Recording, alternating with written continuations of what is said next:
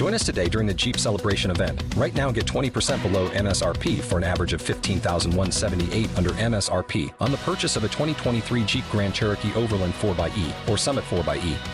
Not compatible with lease offers or with any other consumer incentive offers. $15,178 average based on 20% below average MSRP from all 2023 Grand Cherokee Overland 4xE and Summit 4xE models in dealer stock. Residency restrictions apply. Take retail delivery from dealer stock by 4/1. Jeep is a registered trademark.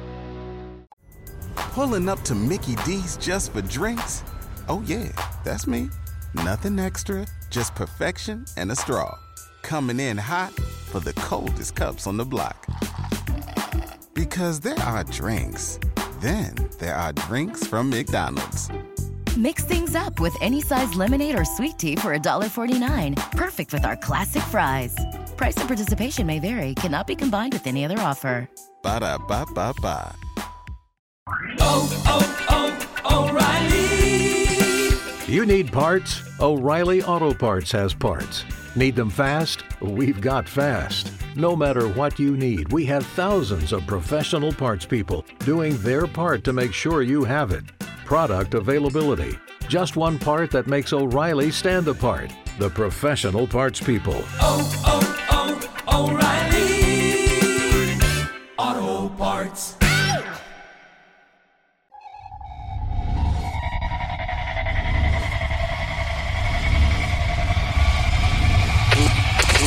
Never quit. Never quit radio.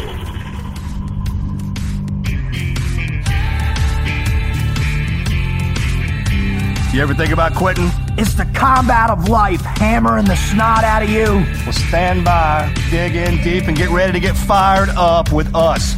Welcome to the Team Never Quit podcast, the #1 podcast that inspires you to fight on. I'm your host, David Rutherford, here with Mr. Never Quit himself, Marcus Luttrell. Our mission is to help you embrace the suck of life, to teach you the values of working your ass off, and to interview the most hard-charging people on planet Earth. We know life is hard. It's time for you to suck it up, Buttercup, and let us teach you to persevere in every environment imaginable by sharing real-world lessons learned by those who never quit. That's right. It's time, Marcus, for us to help them defeat the negative insurgency in their lives. You fire me up. Are you ready? I'm ready. Let's roll. Let's roll.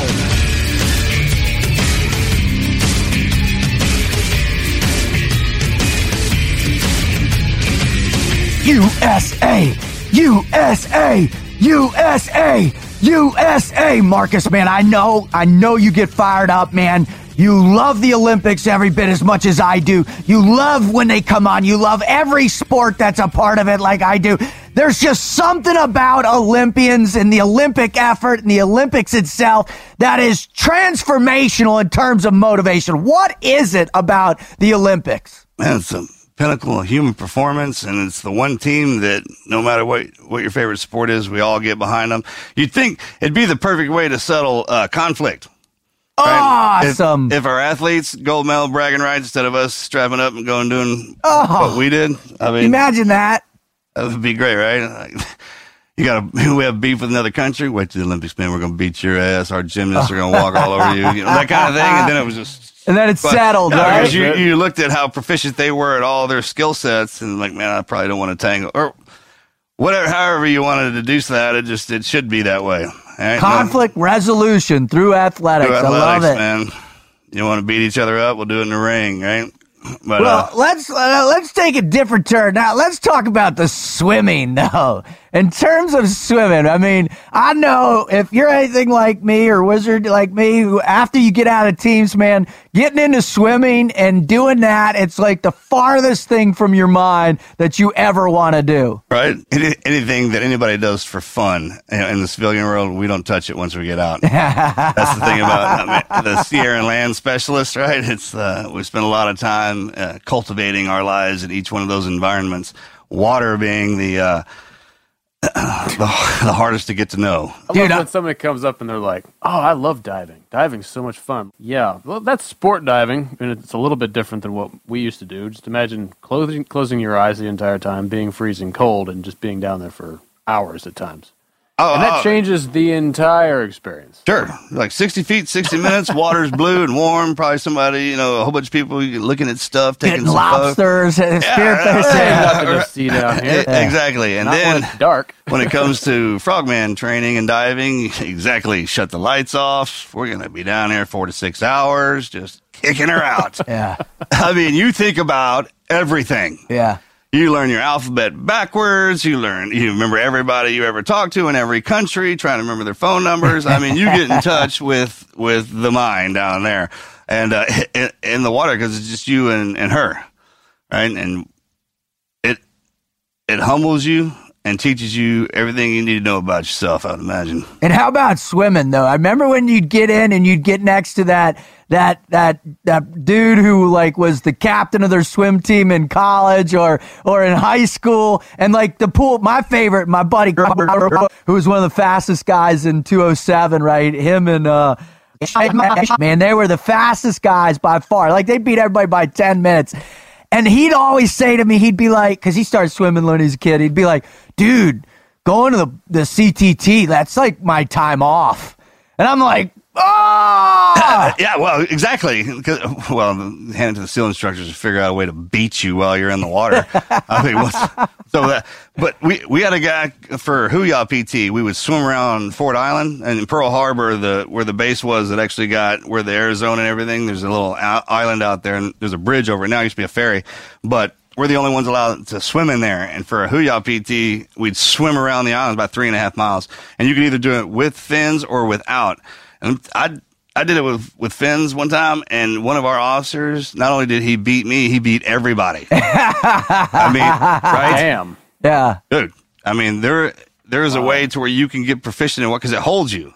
And if you breathe right with and you press your buoy that whole 9 yards, and it's just, you get into that relaxed state. The more you tense up, the harder it is. Yeah. And, I mean, when you're so fluid into the water, it's counterintuitive. Man, where it's carrying you, you're just kind of like swimming in space. Yeah. And they just go. Glide, maintain. Man, dude, it's just like, what? And all those hours have been in PTRR. So we had, go through the decon. I took Melanie, we were at the Buds compound the other day, and I was like, you want to hear the most frightening noise ever developed on the planet? Totally. Listen to this. And I cranked that decon up, because my room was right there, right next to the pipes. So anytime anybody was getting haze, we just in the middle of the night, that thing cranking up, dude. I got chill bumps right now thinking about it. But what this woman has accomplished in the water, the man, pain, the application of pain and time and sacrifice, man, I cannot wait to listen to how she talks about this. Absolutely. Most people think I'm going swimming, they go jump in the water and frolic around. And there's a different type of that, working in the water. Oh, plus there's a report, there were videos, man, I was watching where she's working out, 6 to 8 hours a day, 2 pools, doing weight work, plus they're eating. I mean, it's probably, swimmers are so meticulous about everything. It's incredible. It's one of my favorite sports to pay attention to. She does this incredible thing called Kihara resistance stretching, where in her stretcher, she's actually contracting muscles to get the rotation on her joint. Yeah. It's just really brilliant. A lot of top athletes are doing it because it's that extra, as you create, the contractility ignites, that extra little bit next to the joint is what really they say gets the elongation, which increases power, right? Sure. Yeah, that's perfect too, because stretching that capacity and bending itself, it's if you do that fast, I get injured, right? So you train your body to take that kind of offset. That's pretty brilliant. How's that different than dynamic stretching? Because there's physical pressure. So the people who work out with her, they'll do an hour of what's called mashing, and they'll literally with their feet and heels, they will activate all the blood flow and all the muscle tissue. Then 2 people at a time will, as she ignites her delt or her shoulder, they're actually twisting and pulling to the max level where she's right within that spectrum of going too far, and they will pull as she's pulling to get the extra additional stretch on, so it creates the additional elongation. Yeah. And they're like, they stand on her when she stretches and push her down. So it's really amazing thing. There's a bunch of videos of her doing it and it's really what she credits coming back in 2000 with as well too. And it was brand new back then. So pretty amazing stuff. Well, welcome to the Team Never Quit podcast. I'm your host, David Rutherford, with Mr. Never Quit himself, Marcus Luttrell, and the Wizard. I think I'll just take the music out. That was so harmonically beautiful. Hey, I'm getting better at it for sure. Listen, we're so happy to have you here. If this is your first time, welcome. We're super fired up. You're going to love this show with Dara. I mean, one of the best Olympians of all time. If you're coming back for more, man, do we love you so much. Thank you for your support. We wouldn't be able to do it without you. If you want to listen to the show, then you can find all of our shows on our website at tnqpodcast.com. You can find us on Apple Podcasts, iTunes, CastBox. We're streaming on Spotify and Stitcher. Pretty much every podcast platform there is out there. You can find us all over. Just search for us on any search engine. If you can't find it, write in and tell us about it. We'll get on there. Yeah, right? So, all right. The merchandise is also available on the website. We've got hats and shirts, everything. And if you want to follow us, just check us out on Instagram. The show is at TNQ Podcast. The team is at Team Never Quit, at Marcus Luttrell, at The Wizard TNQ, and I'm at Team Frog Logic. All right, Wizard, why don't you go ahead and read off Dara's incredible bio? Yeah, Dara Torres. She is originally from Beverly Hills, California. She is an American former competitive swimmer who's a 12-time Olympic medalist and former world record holder in 3 events, total of 6 world records. Torres is the first swimmer to represent the United States in 5 Olympic Games. That's right, 5, 1, 2, 3, 4, 5, starting in 1984 all the way until 2008. That's a span of 24 years, and if that doesn't speak to you as being incredible, yeah, right. I don't know what will. The last one was when she was 41 years old. She became the oldest swimmer to earn a place on the U.S. Olympic team. Age is just a number. She is also a mother, a model, a TV personality, and a motivational speaker. She started getting into swimming when she was very young.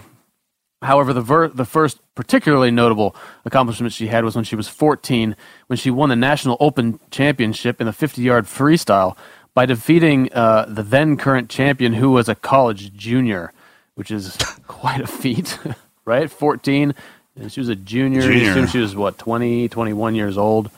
So she moves on, swims for the University of Florida, where she wins 9 South SEC individual championships, including the 50-yard freestyle, and the 100, and the 200, the 100-yard, in the 100 butterfly. She was also a member of 6 of the Gators NCAA championship relay teams down there. She graduated from the university there in 1990 with a degree in telecommunications. She moves on to, she begins her Olympic career in 1984. She was in 84, 88, 92, took a break, came back in 2000, took a break, came back again in 2008. So Torres has won 12 Olympic gold medals. That's 4 gold, 4 silver, 4 bronze. She's one of 3 women with the most Olympic women's swimming medals, along with fellow Americans Jenny Thompson and Natalie Coughlin.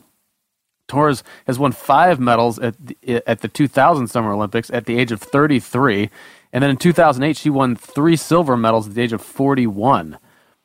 And since her swimming career, she has really moved into an entrepreneurial capacity, as well as she's a motivational speaker, talking to everyone from major corporations down to school teams. She is a proud mother of her daughter Tessa Grace. And she has 2 books out there, Age is Just a Number, Achieve Your Dreams at Any Stage of Your Life, and Gold Medal Fitness, a revolutionary 5-week program. Wow. I mean, that's how do you even wrap your mind around those accomplishments? I mean, that is one driven human being right there. Well, what do you say, gents? Let's get this incredible Olympian, incredible performer, and just all-around incredible human being on the show. Let's do it.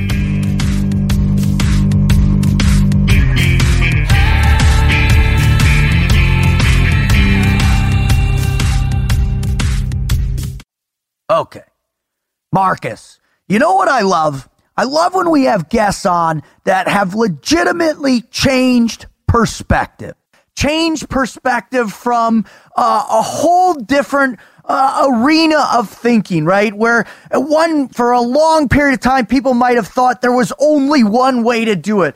But when our guests, such as Diana Nyad or Charlie Daniels or somebody else comes on and shatters the way people perceive the way something should be done, man, that gets me excited, brother. How about you? Absolutely. And the one thing that she's proficient at is the great equalizer, the water, right? And it's the one thing that when we all go into it, first of all, we don't really belong there. And at any given time, it can give you life or snatch it away from you. And no matter how strong you think you are or how powerful you are, when you get into the water, it kind of pulls everything out. And to see what her accomplishments are across the board and all the years that she's been doing this, man, is amazing, because I spent a lot of time in the water. So to see the numbers and to see what she's done is just, man, I can't wait to hear the inside of this.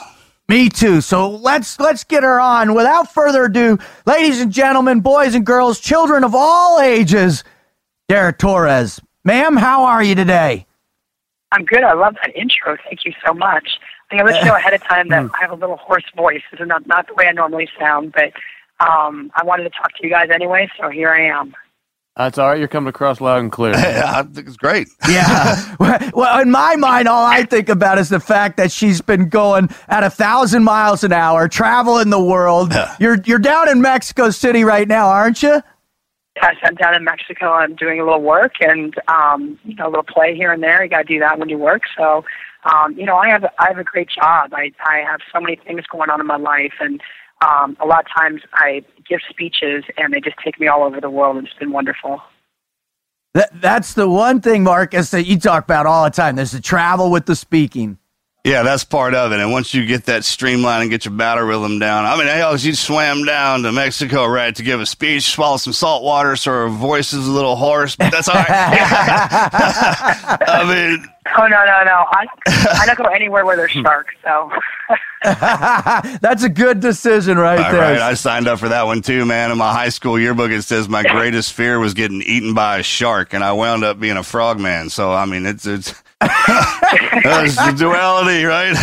Confront your fears, huh? That's it. Well, let's jump right into this. Before we get into really the reason why people come to the show, and that's your greatest never quit moment or moments, we first got to limber up. We got to warm up. And as a person that at a specific time in your life spent, a good, 4 or 5 hours in Kihara resistance stretching day in and day out, the critical aspect of getting limber and prepared for, great competition and great challenges. But so let's jump in and get warmed up by what we call the Mad Minute. Now, these questions are going to be the most challenging, difficult questions you've ever faced in your entire career. So without further ado, are you prepared for the Mad Minute?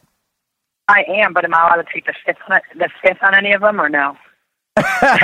Sure. You are allowed to pass. Do whatever you want. You can pass that. I don't know what I'm getting myself into, but let's do this. Deep. All right, Marcus, fire away. Okay, here we go. If coffee was illegal, what would its street name be? Mud. I hate coffee. Mud. That's actually a good one. I just see that. I heard it called that before, actually. Right. Mud. All right, do you have let me preface this one with do you have a pet? A dog, maybe? I have 3 dogs. All right, perfect. Would you rather be able to speak in any language instantly or be able to have a conversation with your dog in English? I'd rather be able to speak any language quickly. My dogs are going with my hand signals, so I'm good with that. Sometimes you don't want to know what they're thinking, I think. Right? When they're sitting there looking at you, I have all your deepest secrets. Yeah. I have a lab. His name's Mr. Rigby. And about seven years ago, he was sitting there giving me the look. And for whatever reason, there was a movie on with Christopher Walken. So I have always just kind of assimilated when he's looking at me, a Christopher Walken voice coming out. He's giving me that crazy look, man. But yeah, the language things that's a good one. Okay, here you go. I know your big goal orientation. So what are your top 3 goals that you want to achieve in the next 10 years? Hey, that's a good one. Let's see. Top 3. Number 1, to continue being the best mom that I can. Awesome. Number 2, take being an entrepreneurial role to a bigger level. And number 3, be able to give back into the sport more than what I am now. Oh, that's awesome. Those are outstanding goals right there for sure. Thank you. Mm-hmm. What you got, bud? Yeah. Okay, if you could swim in any water anywhere on the earth for every morning, where would it be? That's a great question. The Seychelles. Right? It's beautiful there. Man. I'm sorry about the hesitation in that answer. No, the Seychelles is good, man. We did it, Adriana. We were doing an ARG. I got stuck on a boat for like 27 days just looking at the Seychelles. We never got a chance to go in. Everybody always talked about how great it was, and we were rolled through there doing BBSS ops, and they were like, "Hey, there's the Seychelles. Yeah. Wave at it." Oh my God, that's awesome. Oh my God, I've never been, but it just looks so beautiful. Oh, right. All right, what is your favorite memory from the past year? Let's see, favorite memory from the past year. I think it was being able to take my daughter and my stepkids, my husband, out to California and going to The Voice and letting them. I grew up in Beverly Hills, so letting them see sort of where I grew up. And I mean, it's obviously much different now than it was back then when I grew up there, but just to be able to share sort of my upbringing with my family. Huh. That's cool. You live on the other side of the country now, is that right? I was in Massachusetts till August, and then I moved back down to Florida. I couldn't deal with the cold anymore. We got a Floridian with us right now. It's cold up there, man. Yeah, I live in Boca Raton, so I know what the draw is all about. Oh, yeah. Yeah, my daughter goes to St. Andrews. Guess where I graduated from? St. Andrews. Oh, St. Andrews. Really? That's so funny. Yeah, I graduated 1990. Yep, back in the day. And what's crazy and why one of the reasons why I was so excited was when I was there, our girls swim team held 2 American records, and they were high schoolers, and they were these incredible athletes. And back in, it was like, 88, 87. And man, I just had such a fascination with swimming back then. And that's really where my passion and my appreciation for just the sheer magnitude of time the sport requires. It was insane. You sure you weren't fascinated with the girls and not just the sport? That's the PG answer. That's how I learned how to play golf and tennis. That's awesome. I saw no benefit in wrestling. I love it. All right, here you go. Of all the other Olympic sports that you've been able to come to understand and appreciate, what are a few of the other sports that you believe really require the magnitude of time that swimming requires, and why do you appreciate them so much? Well, swimming is one of the few sports that's a year-round sport, but there are amateur sports also that are like that. So the professional sports, you don't see year-round sports. They always have like seasons and stuff. They don't have that in a lot of the amateur sports. But swimming in particular, maybe we get a couple weeks off a year and that's it. So I'm always appreciative of those sports that kind of are in the same boat as swimming is, like track and field and gymnastics and any sport where you have to dedicate, your entire life all the time to the sport, I can obviously relate to. One sport I've been fascinated with, and I don't know why, is curling. Yeah. It's just like, I don't, right? It's just something kind of like, and everybody watches that when it's on. Yeah, it's so awesome. So I love that thing. Like, how do they know how much to sweep? And I don't know. So that's one of the more fascinating sports to me. But I think I have a true appreciation for those sports that are similar to swimming, where they have to train year round and kind of give your whole life and dedication to that sport. Yeah, I just started working with the USTA and as a mental skills coach with them. And those kids, they're 13, 14 years old. They're just getting in, they're moving towards their pro career, and they're playing, they're playing in 15, 18 tournaments a year, all year round. And I'm like, my God, the dedication and sacrifice associated with, getting to that next level is remarkable. Just the commitment level is so impressive for those young athletes. Yeah, it's really. I don't think people, really. I mean, every time you get a Olympics, they always do the stories and they show the training and all that, and I think people get a little of an idea, but I don't think they really know the ins and outs of what these athletes have to dedicate their life to be the best that they can be. Now, I want to follow on a question to this. This is nothing. I'm not saying anything negative about curling, but since you're an Olympian, I want to ask you this question. I've heard a fair amount of criticism over something like, well, curling's not a real sport. Why is that in the Olympics? So, as an Olympian, what would you answer to that question? As obviously someone who appreciates it. I don't think that sports is strictly about, honestly, how do I explain this with being politically correct? Don't worry about that. Not on here. It's not just, athletic ability. It's a lot of it's mental, it's skills. And I think, something like curling, I mean, that's not easy. And I don't know. I think it's more of a skill that makes curling so fascinating, I think, to so many people. And I don't see why, I don't know why people don't think it should be in the Olympic Games. I mean, it's super popular, and it does take a lot of mental toughness and skill to be able to do that. Okay. Absolutely. The amount of time you have to put into it, just like any and all those sports, the mental and the physical part of it. I mean, doing that in any capacity is, and look how many people watch it and talk about it. It's people he's like, oh, it's not a real sport. It's like, it's because you can't do it. It's because it's too hard. Too hard for you, man. Right. All right, Marcus, fire away. Last question. Yeah, right. When we were in detention in school during the Olympics, not that I was ever in detention, we'd have the garbage can on wheels and be pushing it down the hallway and steal the brooms from the janitor and be trying to swallow it down. That's Texas curling. Texas curling right there, the garbage can. All right, if you could sing any song as good as the artist who sings it, Super Bowl halftime, what song would it be? Oh my gosh. American Pie.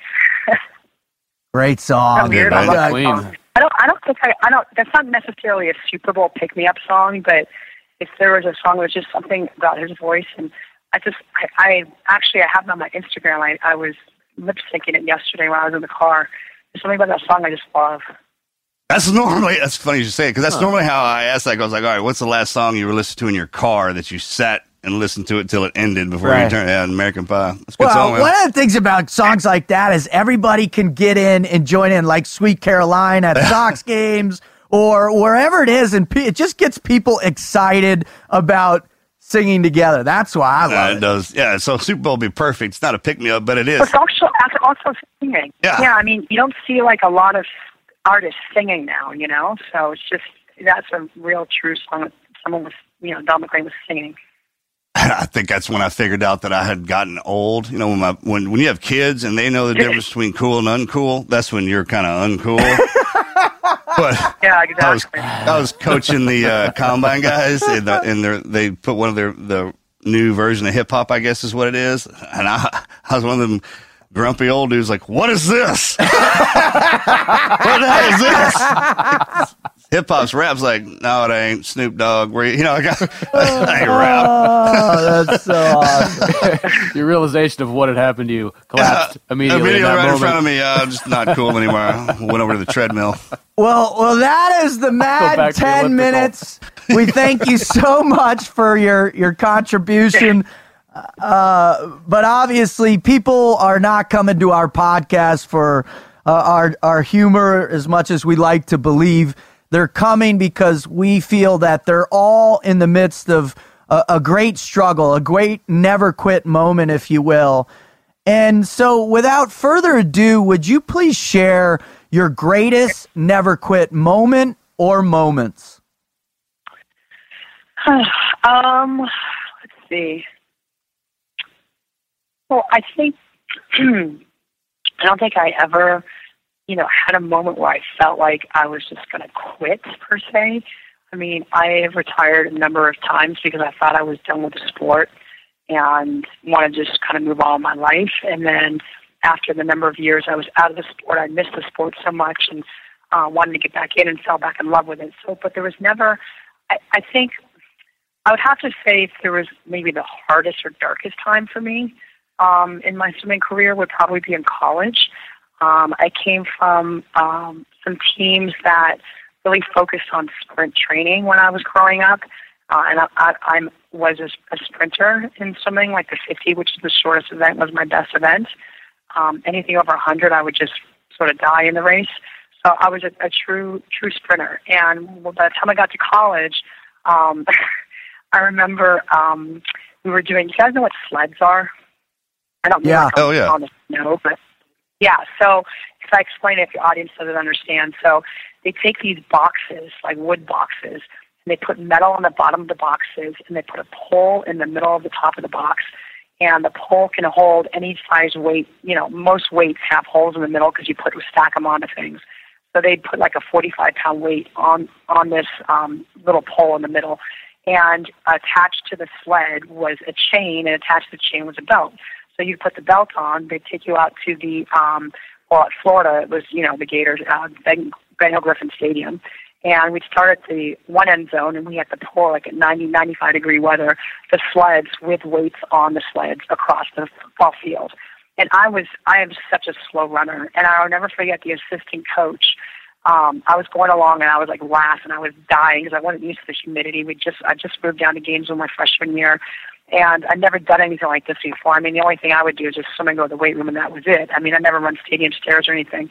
So I have this sled on, and I'm like, we did 100-yard sprints, which to me is not a sprint. But so we're pulling these sleds, and I'm always the last one. So the assistant coach finally calls out to me. He's like, "Hey, Dara, pretend this end zone is Rodeo Drive. You'll get here quicker." And I'm like, oh, my God. And so I was, like, mortified that he said that. But it actually made me go a little bit faster. So that was like one moment when I know I just couldn't give up because I would have been too embarrassed if I just said, forget you and walked off. But I've also had moments, when I got older, when I was training for 2008, where I was so exhausted and I'd be sitting on the couch in my coach's office, just like wanting to go to sleep, but knew I still had to work out. And what sort of popped in my head was the goals that I would set.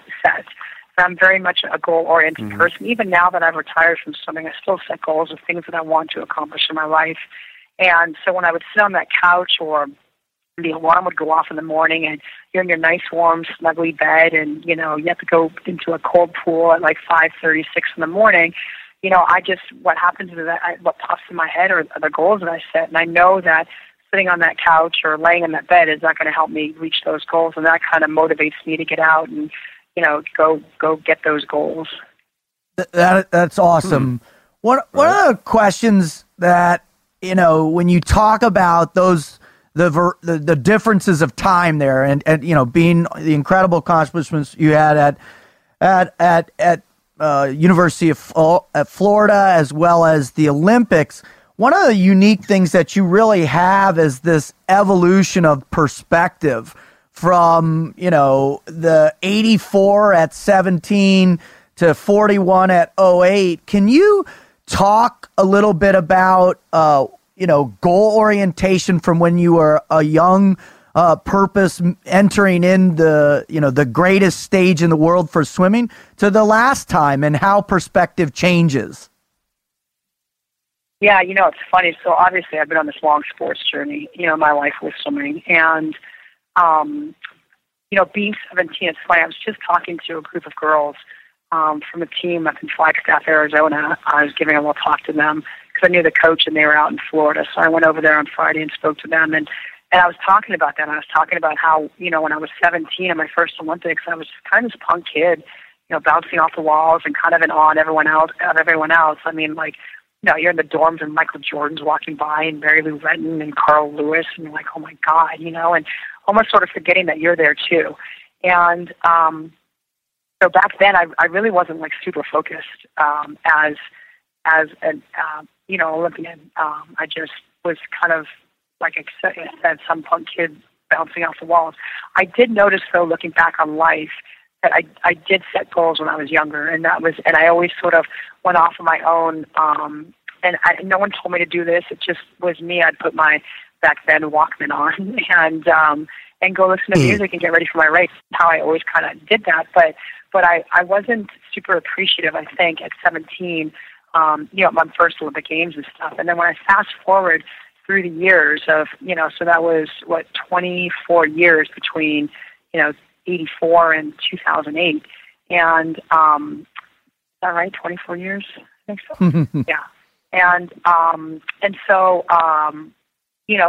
for me personally, what I noticed when I was in the '08 Olympics is that I was 41 years old, and I could appreciate things so much more. I mean, I was thanking the workers who all I spoke was Chinese, and probably I didn't know, like, what's the American saying to us? But I was like, oh, thank you so much for working here and for volunteering. And, and the kids are kind of, I see them, and they're sort of in where I was at 17, bouncing off the walls. And I just had a very different perspective. I could really, really appreciate it. I had a daughter at home that was waiting for me to, finish my journey there and get back to her. And, she was only 2.5.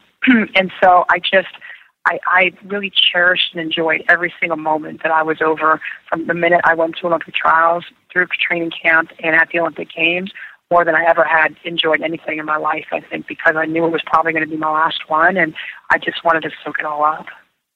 I was thinking at 17, that's the one thing in the Olympics, they call it you're sucked right into, that's a professional sport, man. You have automatically become a pro in our eyes. I mean, during the Olympics, everyone gathers around that, especially for the swimming, man, in every capacity. And it's kind of one of them deals where at 17, you want to be bouncing off the walls, right? And enjoy that and have a good time and remember those Olympic moments outside of the pool.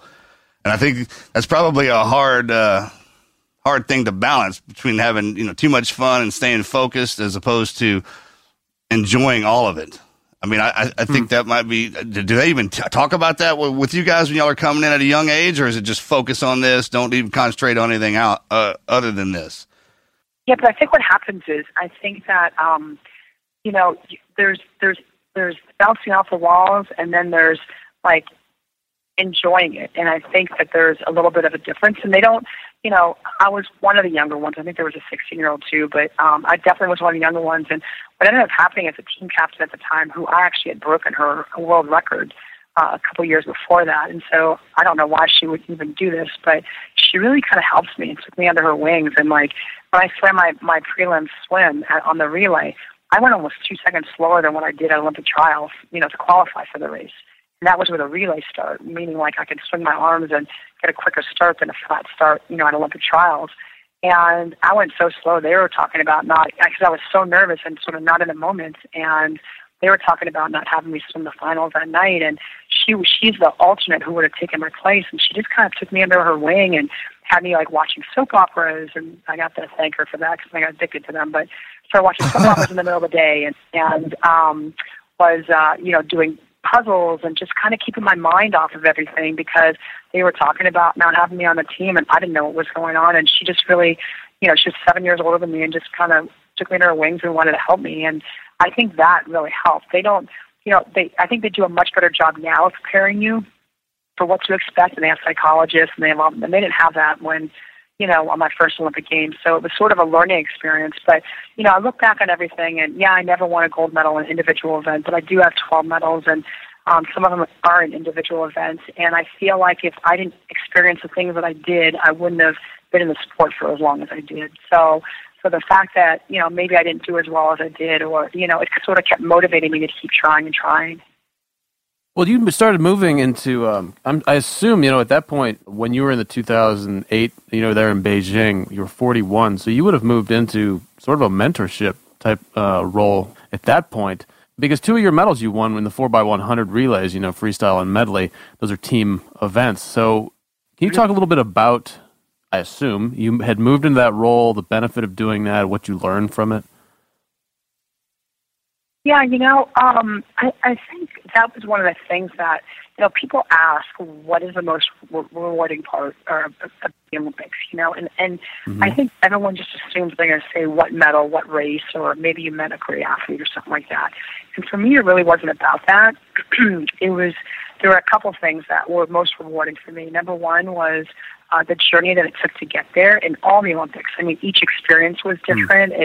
It sort of shaped who I am today. And I've had some, majors up and downs. Like in one of my Olympic Games, I was in '88, I was dealing with a really bad eating disorder. And, people say, well, do you wish that didn't happen? I said, actually, as hard as it was, it, again, shaped me who I am today. But, with that being said, I think being able to be there for the younger kids, I mean, I was 41, the youngest one was 15, a girl named Elizabeth Beisel, and, I know they were scared, and it's, I think at some point when they don't know you, they're a little intimidated to come up and talk to you, but that's the beauty of training camps. They usually have training camps between Olympic trials and the Olympic Games, and most times those training camps last 5 to 6 weeks, and so you really get to know everyone, and you really become a team unit, and you do team cheers, and you hang out, and you do team skits, and it really kind of, you get the sense of unity, because you have to remember that whatever event you're swimming, the other U.S. person who made the team,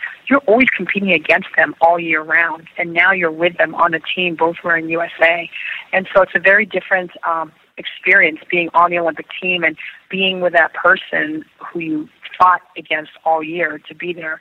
And, for me personally, just being able to be there and be somewhat of a mentor, I had a lot of kids come up to me and ask what to expect and, what's the village like, what's it like, at the Olympic pool and stuff like that. So to me, that was the other rewarding experience for me. I mean, obviously the medals are great, but it's the journey is what's so special. I got a quick question, just curious. I mean, because the way swimming is, and you kind of alluded to this, you're competing against all of them throughout the year, then you become our team, America's team. By the way, congratulations and great job on doing that, by the way. Awesome. Good Lord. But the thing about it is, man, once your head goes in the water, your team can't fire you up anymore. It takes the voice away. So you automatically have to go to the voice in your head. Do you play out? I mean, when you hit that water, are you remembering what they said to you right before you went off the blocks, or are you got a song in your head that propels you forward, and that whole mental capacity under the water? You actually can hear some. I mean, I think in my events, you probably don't hear as much. The events like Katie Ledecky swims, which are the longer events, you can hear better because you're not splashing as much. My events are so quick and you're turning over so fast that there's a lot of splash and waves and stuff, so you can't quite hear. But you're not, it's funny because they're there and you can feel them. Even if you can't hear them, you can feel your teammates cheering for you. You can feel the world cheering for you. So that, is never really an issue. But, everyone's different with how they prepare for whatever they're preparing for. For me, it was my races. And my philosophy, now, mind you, everyone's different, and some people like to visualize. I'm not so much a visualization person because what happens, my mind starts messing with me, and I'm like, okay, I'm going off the blocks. Oh, God, I just drove in the wrong lane. I start, that's the way I start thinking of the path. So for me personally, what I like to do is I feel like if I do everything I'm supposed to do up to the point of standing up on that blocks, getting ready for my race, the Olympic Games, there's really nothing else I can do. I just need to go out there and enjoy it and feel it and be in the moment, because whatever's going to happen is going to happen. Here's a perfect example. When I went to Olympic trials in 2008, I have very quick reactions. I've had my muscle fibers tested, and I have 70% fast twitch muscle fibers, which most people don't. And when I got tested with 150 athletes, it was only myself and Greg Louganis, an Olympic diver, who had 70% fast twitch muscle fibers. Everyone else was under 50. So I am like a true sprinter. And in 2008, obviously being 41, I was a lot older, and my reaction off the blocks, like when the beeper goes or the gun goes, they catch you when your reaction, like right when you just like move. And I was always pretty fast in that, but I was one of the slowest ones off the block and the slowest ones to pop up to start your stroke. And so what I did is I practiced when I found that out, they had a mock starting block that was almost the exact same as what was going to be at the Olympic Games, and they brought it to our training camp. And I practiced my start day after day after day trying to get that right. So by the time I got up on those starting blocks for the Olympic final, I didn't have to think, I just did. And again, everyone's different, but for me personally, this is what worked for me to get ready for my races. When I was younger and I started thinking about things and visualizing, it just messed me up in my head. That's 70% on the fast twitch. I mean, definitely tells you you're built for a sprinter. There's a book called Source Code, and it talks about the muscle fibers and how that all, you know what I'm talking about? And it's pretty amazing in the way that does. It is, and they tested about 150 athletes, and there were only 2 that were 70% faster muscle fiber. And the problem is that my stroke was very long and smooth, unlike most sprinters. Most sprinters just turn over really quick and try to get to the wall as fast as they can. But for me, it's all about pulling the water best I can underwater to get me there. But sometimes we'd have meets, like Rowdy Gaines hated playing video games with me because I was always so much faster in everything we did. So I definitely had an advantage of my fast twitch muscle fibers. And what you said about, thanks for answering that question about in your head too, because I do the same thing. And if I don't have anything else to replace the voice in my head, then all that voice does is telling me what I'm doing wrong. Right. And that kind of slows you down. Exactly. You're like, all right, because you go to correct it and you're like, all right, I'm rolling over on this lane. So instead of swimming or that's another thing is instead of you trying to swim through the water, you need to pull the water past you and that whole fluid motion, because the minute you tense up in the water or something goes wrong in your head and everything gets heavy, you get heavy. And then you're actually pulling more weight than you weigh. And that's the craziest dynamic about water.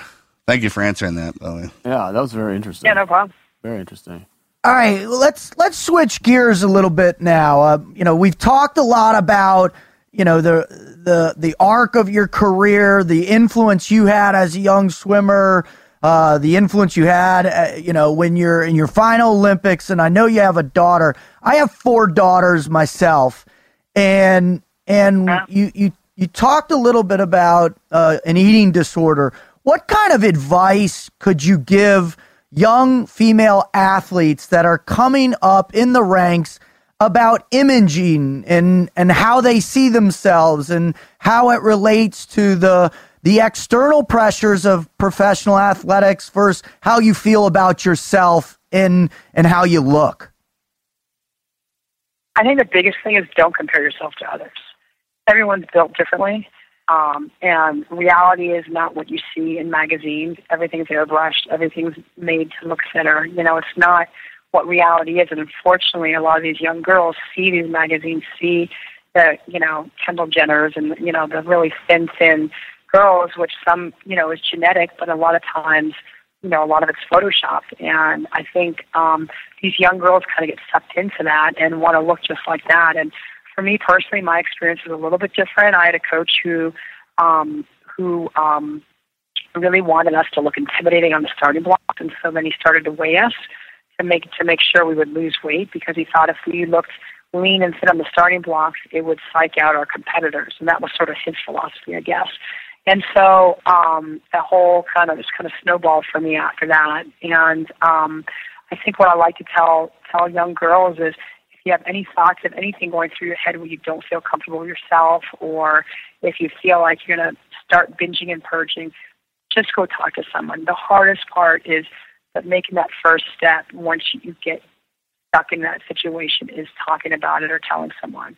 Once you do that, then you're kind of over that big hurdle and you can go and get help. But it took me 5 years to admit it to anyone, and that was the hardest thing. And then once I did, it was like, oh, wow, why didn't I do this earlier? I could have gotten help. And and I think people also think that are going through this, this is what I thought, is that people would be grossed out by it or would think very poorly of me. And at that point, obviously your self-esteem is very low if you are involved in an eating disorder. So it's hard to kind of get out of that, routine, but just go talk to someone because they can help guide you and, get you the help that you need. Great answer. Yeah, I mean, when I talk to my daughter, man, like, hey, never let anybody's perception of you become your reality. With you and your capacity, I mean, you're a beautiful woman and exceptional at your sport. And it's funny, people when they look at somebody who's obtained everything that you have and the capacity that you have, or with anybody actually, they think that the problems don't come with that, right? It's just kind of like perfect in every realm. Well, man, all the good stuff there's bad stuff that comes with it, and the more you push through it, it kind of propels you forward in a greater capacity, or it'll swallow you up. And that's why it's incumbent to talk to people. And if someone calls them, if it's your friend, then they need to tell you, because that's what a real friend does. Right. It's just not like an acquaintance or we're hanging out or you're letting somebody go through that because you're hoping you can get an upper hand at whatever it is you're about to go into. That's not how it works. I mean, we watch out for each other. It's a team. Mm-hmm. I'd like to go a little bit further into that question, in that, saying that don't compare yourself to others. That might be a little easier said than done. I mean, particularly for a competitor who judges their performance in the world based on what other people are doing and their ranking next to them. I mean, that's obviously great advice, but the vast majority of people fall into that trap. If they avoid that trap, what should they be replacing it with? What should they be focusing on instead? I think if they don't feel comfortable in themselves, then try to do something about it. Like, I try to tell my daughter, like, everyone's built differently, I mean, I have a family there's 6 of us, and we all look so different and come from the same parents, it is what it is. I mean, you're dealt a hand of cards, and you just, you do the best you can. And, for the first time, my daughter actually got on a treadmill the other day, and I was like shocked. She's 12. And she sees me working out all the time and sees her dad working out all the time, and her step siblings working out all the time, and she's just like, yeah, whatever. But I never pushed her, and it's just something that she, kind of saw and thought, oh, maybe this would be good for me too. And she kind of initiated on her own, and I never said, hey, you need to go do this, you need to do that, or whatever. But, she looks at magazines and stuff, and, I try to teach her, like, Tessa, this isn't reality. This isn't what, life is sort of what you see around you, not what you see in magazines and on television. And, I reiterate to her how beautiful she is, and she has the kindest, warmest, biggest heart of anyone I know, and I love that, and that's what makes her so special. So there's always something that makes someone special. It's not the same with everyone, and it's not about your looks. Mm-hmm. So I try to get that across, and, people have to do what's best for them. I mean, when I wrote my fitness book, the first thing everyone says to me is, oh, am I going to look like that if I do this for 5 weeks? And I'm like, you're going to look the best that you can look, after you do this for 5 weeks, and that's what's most important. So that's kind of the message I try to, get across, is you got to do what's best for you to make you look the best that you can look. Well, that's the greatest thing about us, is our individuality. Bring that into the team, and you become the team. We all drive similar cars and trucks, and what do? We put bumper stickers on them, hang something from the rearview mirror, usually the same general color, right? The base colors. But we make it our own. It's our identifiers. The same way when we get dressed. I mean, when you're looking at the pictures in the magazine, you're supposed to be looking at the clothes they're wearing, not exactly. I mean, it's the clothes and the outfits that make them. Oh, wait. Yeah. Right. If you go back and you're like, wait, what designer was that? You have no idea. Right. It's like it can get confusing in the whole midst of it, which, I mean, that's advertising, right? And if you're standing somewhere and everything's good with you and you're not having any problems, you're happy with yourself, and then somebody walks up and then points something out, well, then that means they have a problem with it, not you. So again, going back to that, never let anybody's perception of you become your reality, because it will only drive you in the direction you're going, or that they're going, not you. And that's why.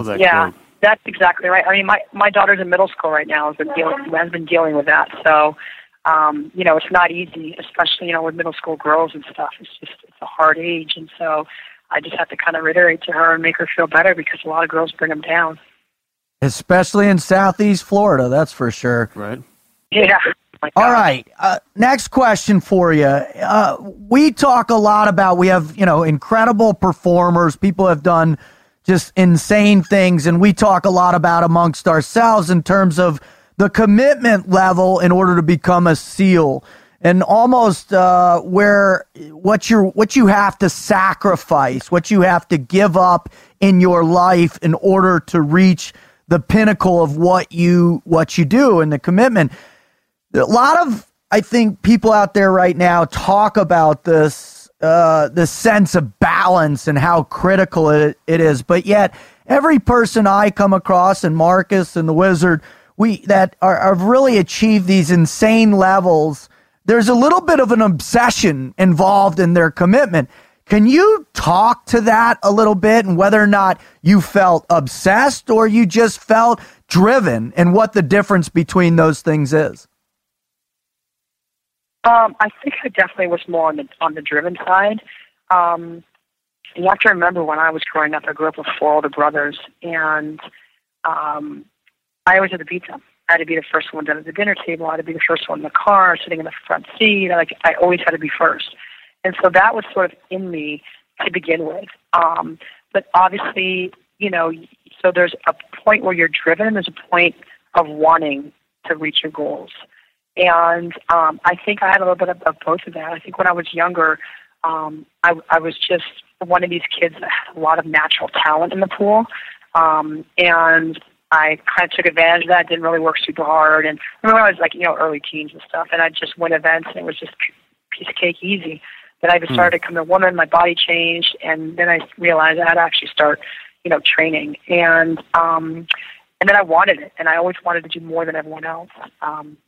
That's just, I think, a part of who I was, but I knew if I just didn't do more than other people, then I wouldn't be the best I could be, and I wouldn't be the most prepared. And so I think, it's hard to teach drive to people. I think it's either in you or not. And I've seen a lot of athletes where they don't have the natural talent, but they work so hard. And then you see other athletes that have the natural talent and just kind of, use that and not use those skills, but not do the work to put in that they need to do. And so there's a lot of different types out there. Like I said, I don't think you need to teach drive, but you can teach setting goals. You can teach, how to work hard and stuff like that, and hopefully it just all kind of comes together. I think with the obsession thing, I always broke it down with obsession and love. So if you're obsessed in something, you want it, you want to be around it all the time, and you want it right now, you want to be good at it, and you just force it, right? You kind of force yourself you'll burn yourself out in training to try to obtain the overall goal in that capacity. But with love and with anything, like when you fall in love with it, first you meet it and you get to know it, then you hang around it, and then when you start from the like to the love, and then if you treat it like that, and it'll love you back. It'll give you as much as you put in, and if you take too much from it, then it'll burn your ass. It's kind of like it's getting addicted to it, and that way when you don't have it and it doesn't turn out the way you want it, and I think it contributes to burnout. Yeah, I think it does, and I think that's one of the reasons why.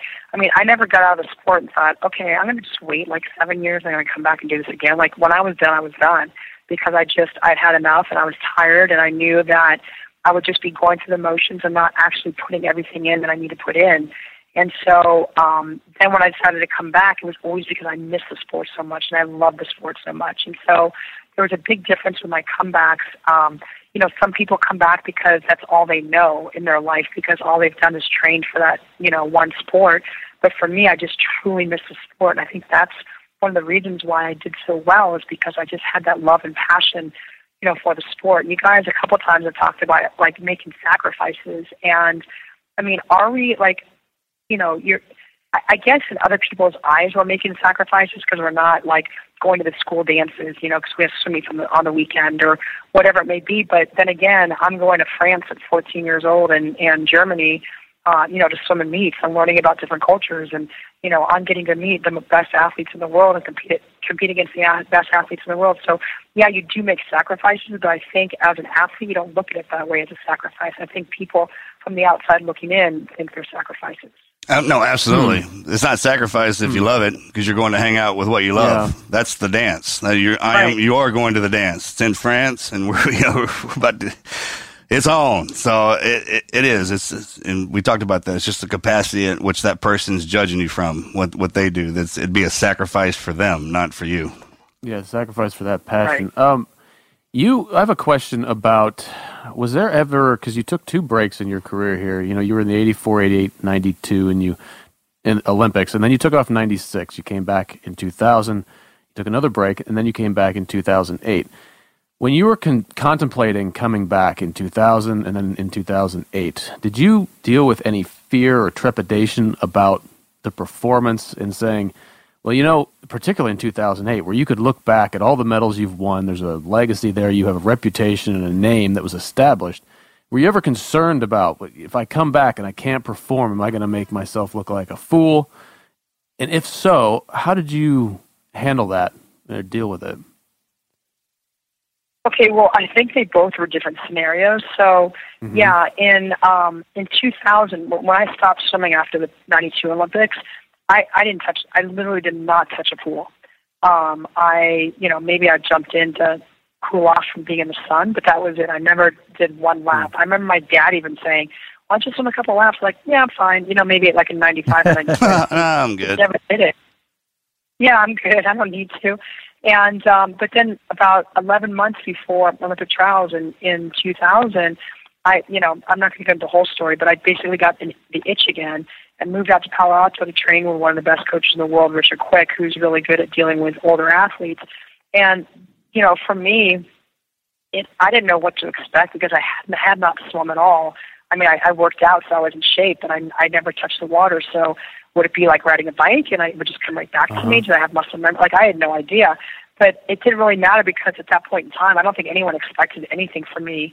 I don't even know how long until people knew I was actually swimming. So I thought, okay, if it doesn't go well for the first 3 months, I'm just going to, quietly go back to New York and resume my career. And so that I didn't really have a lot of fear. I think in 2008 it was different because I was swimming for exercise while I was pregnant with my daughter because I had some really bad pregnancy. I was always so sick that if I tried to go to the gym, I would just get sick in the gym, and I just figure, go to the pool, get sick in the gutter, no one's looking, keep going, no big deal. And so that's why I kind of got back in the pool again, was just because it made me feel good when I was pregnant with my daughter. It moved her around. She wasn't like hitting my ribs so much as when I was on land. It's just easier. So, but I had no intentions of ever getting back and swimming again. It was just really for exercise. I'd have my daughter and sort of move on. But about a couple months later, when I went to another meet after having her just for fun and happened to qualify for trials, I had so many people coming up to me and saying, "Oh, it'd be great to see you swim the Olympic Games." Okay, maybe I'll do it. And so it wasn't like a light bulb went off in my head. It was just sort of peer pressure of these master swimmers coming up to me and saying that I should swim. And when I got back to Florida after this meet, I turned to my daughter's dad and I was like, "What did I just say I was going to do?" And he was like, "You're going to train again for Olympics." I'm like, "Oh my God." And I was like, and I love challenges. So I'm like, did I have any idea? I didn't know. I mean, I had hundreds of thoughts going through my head for about 2 days. Like, can my shoulders hold up? What about my body? Can I even do what the kids are doing? I'm almost in my 40s. Like, can I recover? And I mean, there were so many questions I had, and I let all those questions just kind of go on in my head for a little while. And after 2 days, it's like, all right, I'm doing this. And all those questions kind of went away, and I just thought about one thing, and that was winning a gold medal. Whether it was feasible or not, whether I could even be ranked in the world, I had no idea. But I had that in my head that I was going to win a gold medal, and then I started my journey for those Olympic Games. So it was just pursuit of going after this challenge then, at least in 2008. Can I overcome this? Can I achieve this again? I didn't really. I mean, I think I had so many bad thoughts in my head the first 2 days that it just. I don't know. And once I got all those thoughts out of my head, I'm like, you know what? Why am I asking myself all these questions? I'm not going to know unless I actually try it. And I remember going to meet with Mike Bloomberg because I had met him years before when we were trying to get, I lived in New York and we were trying to get the Olympics to New York for 2012, and we were on the same committee to do that. And I had kept in touch with him. I thought, well, I need a sponsor. Maybe I was going to talk to him and see if he'd sponsor me. So I went and had lunch with him and brought my daughter and stuff. And as we were talking, I thought, come on, Jerry, you just got to ask him. He's just like a no BS kind of guy. He just, get to the point. And now we're like on dessert, and I'm like, I still haven't passed him yet. I'm like, oh my gosh. And so finally I ate my dessert, and I looked at him, and I'm like, okay, well, actually, I have something to ask you. He was like, yeah, I figured. And I said, I'm thinking about making a comeback, and I would really love it if you would sponsor me. And the first words out of his mouth were, aren't you too old? And when he said that like resonated throughout my entire comeback, because I used that as fuel, as fire, to show that I wasn't too old. And that was kind of like an inspiring thing for me. It's like, I'm so glad that he said that to me, because anything that anyone would say negative during my experience in those almost 2 years I was training for 08, I just use as fuel. And I think, again, being older, that maturity sort of helped me deal with that. Yeah, that can be powerful for sure. It's a testament to how proficient you are at the sport. I mean, with us, let me tell you something. Anything you do for fun as a civilian, if the military gets a hold of it, you'll never do it again for the rest of your life. All right. So our whole life, we were on the beach, in the water, in the air. The water. So we came out of there. I got married. My wife, she loves going to the beach. And I'm like, oh, sweet. Let's go to the beach again. That's like, when we get home, let's go do some paperwork, right? That's kind of the same deal. And when you step away from it, you step away from it, and you still appreciate it. Remember the good memories and the bad memories. But in stepping back into it, it's not an age and years, it's age and experience. And when you looked at it like you did, you talk about my age, which first you shouldn't do to a lady, I'm going to throw this in, I'm going to swim it down your throat, right? Just check this out. Hardcore as our mind is, man, it's that's something that you can operate on that level. That's awesome. Mm-hmm. Thank you. All right, as we wrap this up, finally, I just want to get some advice from you. Now, I was checking out your Twitter feed, and you tweeted recently, you go, at my daughter's first lax tournament, and the parents are just ridiculous. It's a game, people. Let the girls play and enjoy watching instead of yelling at the kids and refs and acting like you know it all with an angry face out of that. What advice can you give to family members or teammates or people that are in people's lives that are moving into sport where people are starting to get ahead and they're starting to separate themselves? What type of support do they need to make it to the next level? Well, I think it's always important to have support from your family and friends, for sure. It's just, you don't want embarrassing support, And I was at her tournament yesterday, and we have one of the father's tournament. He's like, God, you're very quiet. And I'm like, oh yeah, I just want to watch and make sure she's doing okay, while the other parents are going like crazy. But the support you need is I tell kids that coaches can be very supportive. And, I've really learned from some of the best coaches in the world, and I've really imported that to my own life, especially now that I'm going into business and, I'm trying to be an entrepreneur. I own a bar method studio in Massachusetts, in Wellesley, and I'm doing a lot of motivational talks. And I've learned a lot from my coaches, and I really try to tell, young kids. In fact, the group I was talking to on Friday, I say, communicate with your coaches, talk to them. Don't be intimidated by them. If they're telling you to do something and you don't understand it, then go and talk to them. And, you have the support of your coach, and you have to remember, your kids or me, myself, are with your coaches all the time. And they're almost sort of like a father or older brother sort of figure, and you have to be able to rely on them. And so, having this support from your coach, I think, is one of the most important things, because they're there training you. They're there, having a faith in you. You have to buy into what, they are doing and what they're saying. And if you have questions, make sure you communicate with them and talk with them. I think a lot of athletes are intimidated to go talk to their coaches when either something's going on or they don't understand something or whatever the issue is. But, like I said, I've learned from some of the best in the world, and what I've learned from them, I really kind of trickle out into other aspects of my life, and I'm so appreciative of that. But you also want family and friends there to support you. But, if they're doing not a good job of supporting you or being too loud or embarrassing, you talk to them and tell them, don't be shy. That is outstanding advice. Communication, man. That's the essence of all success. Yeah. Well, thank you so much. We really appreciate it. But before we go, you're talking about your entrepreneurial spirit coming to fruition, all the different things. Can you let our listeners know what you got going on? Talk about your books, where they can buy them, and where they can follow you. Okay, well, if you want to follow me, I'm on Instagram, which is at SwimDara, and I'm on Twitter at Dara Torres, and I'm also on LinkedIn.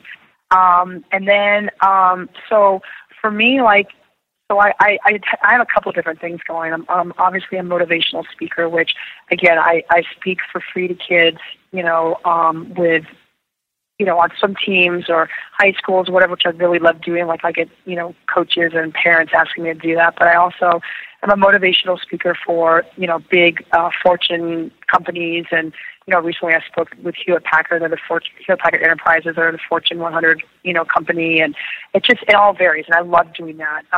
The bar method, which I bought into up in Massachusetts, I enjoy because I became a certified instructor, which took about 6 months to do, and now I can kind of give back and be an instructor. I'm also on the board of Princess Charlene's Drowning Prevention charity program that I'm really enjoying doing and trying to, get so, drowning prevention is just a big thing that needs to happen more in this world. And there's too many kids and adults drowning, which really doesn't have to happen. So trying to get more people to learn how to swim. And so I have a lot, going on that I'm really enjoying. And I have 2 books that I've written.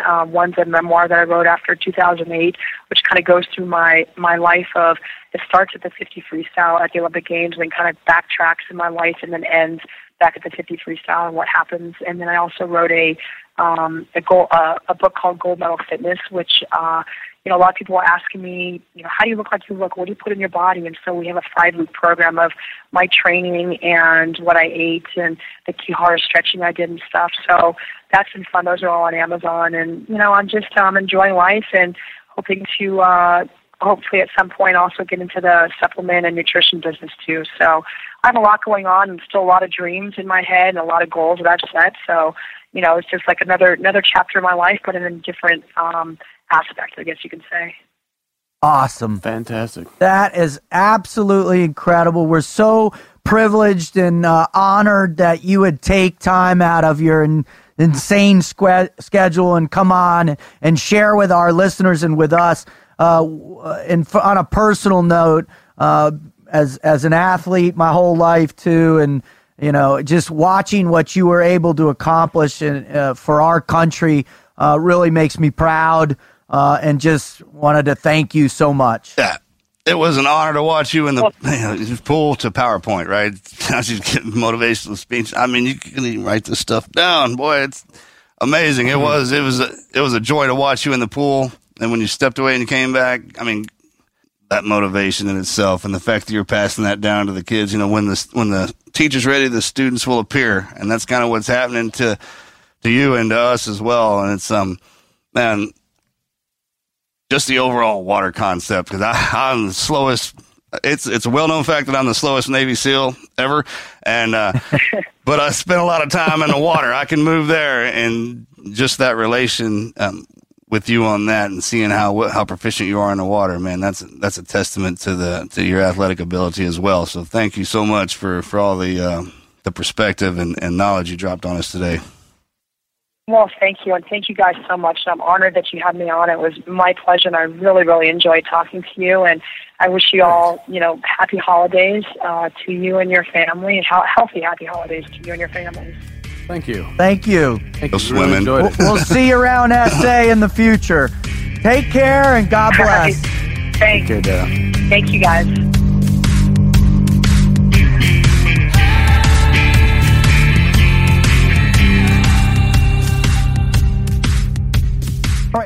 Okay, Marcus, when you look at the power and the effort it makes to get into the Olympics, the dedication, the sacrifice, the drive, as Dara talks about it, man. But you look at her career, and she says she started swimming at 7 years old, and her professional career stopped at 41. And those 5 Olympic appearances, I don't even know how to wrap my mind around that. I mean, for me, it's like you think about those crazy Master Chiefs, right? Or I'll give you the example was this guy who held a big position in Naval Special Warfare, got out, I started contracting for the agency, and I ran into him downrange, right, working for this one group, and he was in his late 50s, man, still out there, still humping the cush, and I'm like, how does a person do it? And it's hard just to go get tickets to go watch the Olympics, much less compete in them. You know what I'm talking about? And a lot of people put all that because we talked about a little bit the before the Olympics part. Yeah, I mean, and with the fighters, you talked about walking into the ring. Well, they got to do that multiple times in that swimming capacity, and that, man, that's just something. It's that whole obsession to love. And wisdom, too, right? To put it together. And exactly, man, after a while, once you know how in the younger swimmer, you still learn how your body works in the water and then in the water next to somebody else. After you have done that, and I'm not talking about just swimming the laps. That's you in the water, man. I'm talking about the competition part. Yes. Multiple times against multiple people, getting that emotion, and finally figuring out. I never got used to jumping out of airplanes. All right, I think right, and I think if you get to the point to where you're on the box or you're fixing to do something and it's okay, it's like you don't have that rush you had the first time you got in. Yeah, I don't think you can hold the bubble that long. I think you something will happen. You'll miss something, and for her to keep coming to step back into that, man. I just kept thinking, you get some of the Master Chiefs or the Chiefs come back in, or the younger guys. No, the younger guys try to do that. They'll punch out for 4 years and come back in. Every now and again, you'll see somebody with some khakis on try to come back in, and it's not that easy. No, not at all. You got the mentality, but the body part needs to drag. Change everything, right? Yeah. She tells, when I went back and I was watching, I mean, she's got a gazillion interview videos out there, and one of the ones she talks about how in the 2008 games, she goes in and she's in the waiting room before the event, and she's looking around, and her number one competition looks like she's going to be sick. So she's like, all right, I'm at least better than, I can place in the top 10. Then she looks over and the second one is sheet white and nervous as hell. She's like, all right, I'm in the top 6. And just for her experience alone gave her the edge. And it's the difference between the new guy and the guy that's been around. Now, Wizard, you've been around, you're still out there doing it. What do you notice the differences between the young people that are just starting out and people that have been doing the job forever? Well, I think there's similarities certainly in what she talked about in her experience, looking at the younger competitors versus her. And as she was talking about that, as an older athlete, more mature and experienced, I couldn't help but think about going, stepping off a bird or, launching out on some mission and being with guys that had early in my career, and looking at those guys that are stepping out there with you who have been there and done that, and the massive amount of confidence that imbues in you. And if you were to take those guys off of that op, just how different, how dramatically that would change your confidence, your outlook, your approach to what you were doing. So when she was telling that really, hit home with me of just how powerful experience can be, and how unfortunately it can be overshadowed by, just the excitement of youth and all this. But we should never underestimate the power of wisdom and experience. That's a perfect thing to tell a new guy, too. I mean, no matter how hard the Chiefs coming down on you, whatever you think of them, when we step out into it, who's leading you out there? Right? None of us would do any of the stuff that we do if there wasn't a dude there who had done it before. No way. You think you've got some real bright idea, but if that other guy doesn't back that up, you're like, okay, maybe that's not a good idea. Like, man, how come everybody who's been doing this isn't on board with this? The power of his experience is just... The power of hers, right? I mean, when she comes to those relays, you got somebody in there who does it how she does it now. That in itself, you got a leader like that. Like, all right, hold on, guys, let me check this out. And then she just passed that down. That massive. Yeah, I had to learn that lesson. That was probably, and that was a defining moment for me. I think when in Ramadi, when we went back that first stop, we got caved on, and I took that knee, and I was like, man, what in the hell am I doing here? What am I doing back here? Can you believe this? Remember that? I was like, all right, let's go. Get up, made the call, and then I went around after the op to all my new guys. Been the first op. We got into something, and I was like, hey, you guys doing all right? And they're like, yeah, man, I was worried, but I looked up there and you were calm and cool, looking around, and you made the call and got us out of there. I was like, keep thinking that, brother. Yeah, because it was a duck on a pond. Perfect illustration at that point. One of the things I love so much about the way she talked about it all is she never once gives you the impression that this was abnormal. That she wasn't in the place she wanted to be, whether it was, taking the time off where she completely stopped swimming or coming back after she had her child. But it was always the right time, making the right decision, doing what she loved, which was to compete. And I think that goes to show that when you make a dedicated decision about anything that you're going to try, attempt, or immerse yourself in, you got to be prepared for what comes along with it, right? Sure. Follow your heart, too. I think if you stay in something long enough, and we kind of got into that a little bit, and we hang on too long, and those are the guys that in their career are doing something, they go out the wrong way, right? But if you love the sport, and like she did, and she didn't have any problem, I stepped away from it, and take that break, get refreshed, and all of a sudden it'll drag you back into it. The love of that will, it's what you are. Mm-hmm. I mean, she said her fast twitch muscles fire 70% faster, or on 70. Yeah, that's huge. That's massive. So she is absolutely a sprinter for sure. She has done that so many times that her muscles have fired around. That also lets you know she put the work in. Yeah, I mean, she developed that muscle from the time she first started 7 years changing. Old? 7 Man, years I was still old. learning how to get dressed. I was trying to figure out how to make my own breakfast, right? Here she is competing every weekend. I was still putting Cheerios on a plate. Yeah, right. You sure do that? Dude, the other one is 17. At 17, man, I'd crumble on taking the SAT. Here she is competing in the biggest stage in the world, right? Right? Yeah. The SAT was a disaster. Well, you ever do that? I don't know why I thought of it. I did that one time. I thought it was a bowl it's definitely not a bowl when the milk hits it. Right? No. What, you don't do this in junior high? Yeah, it's what is it? Still go to the bathroom on a flat rock. Same principle.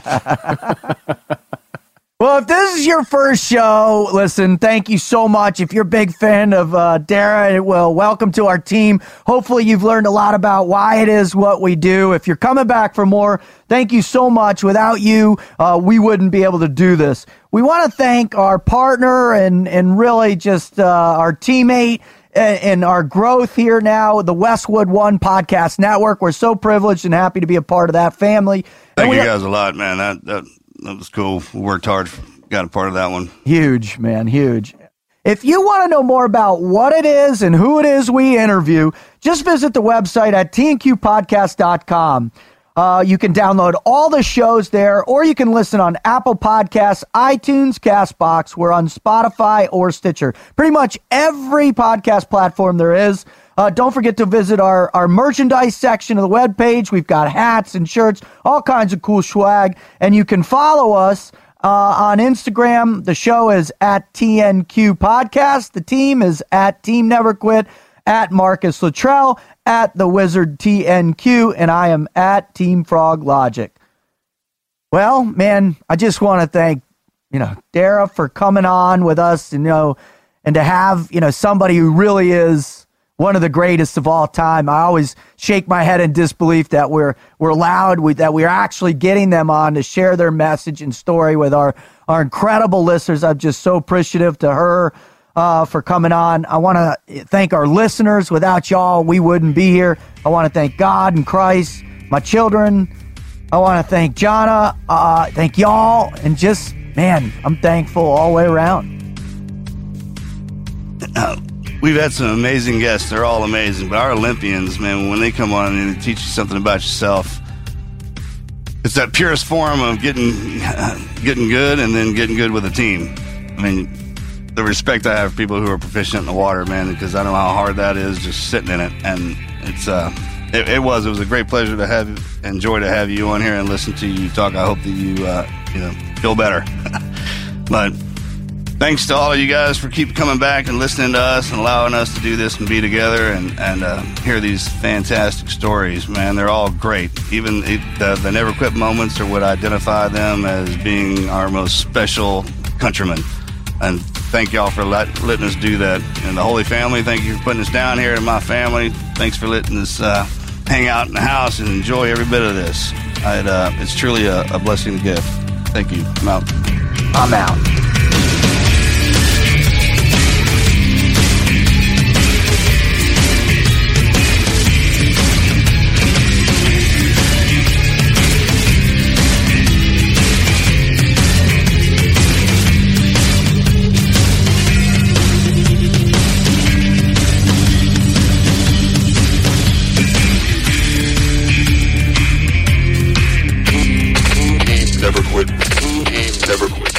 Never Quit Radio.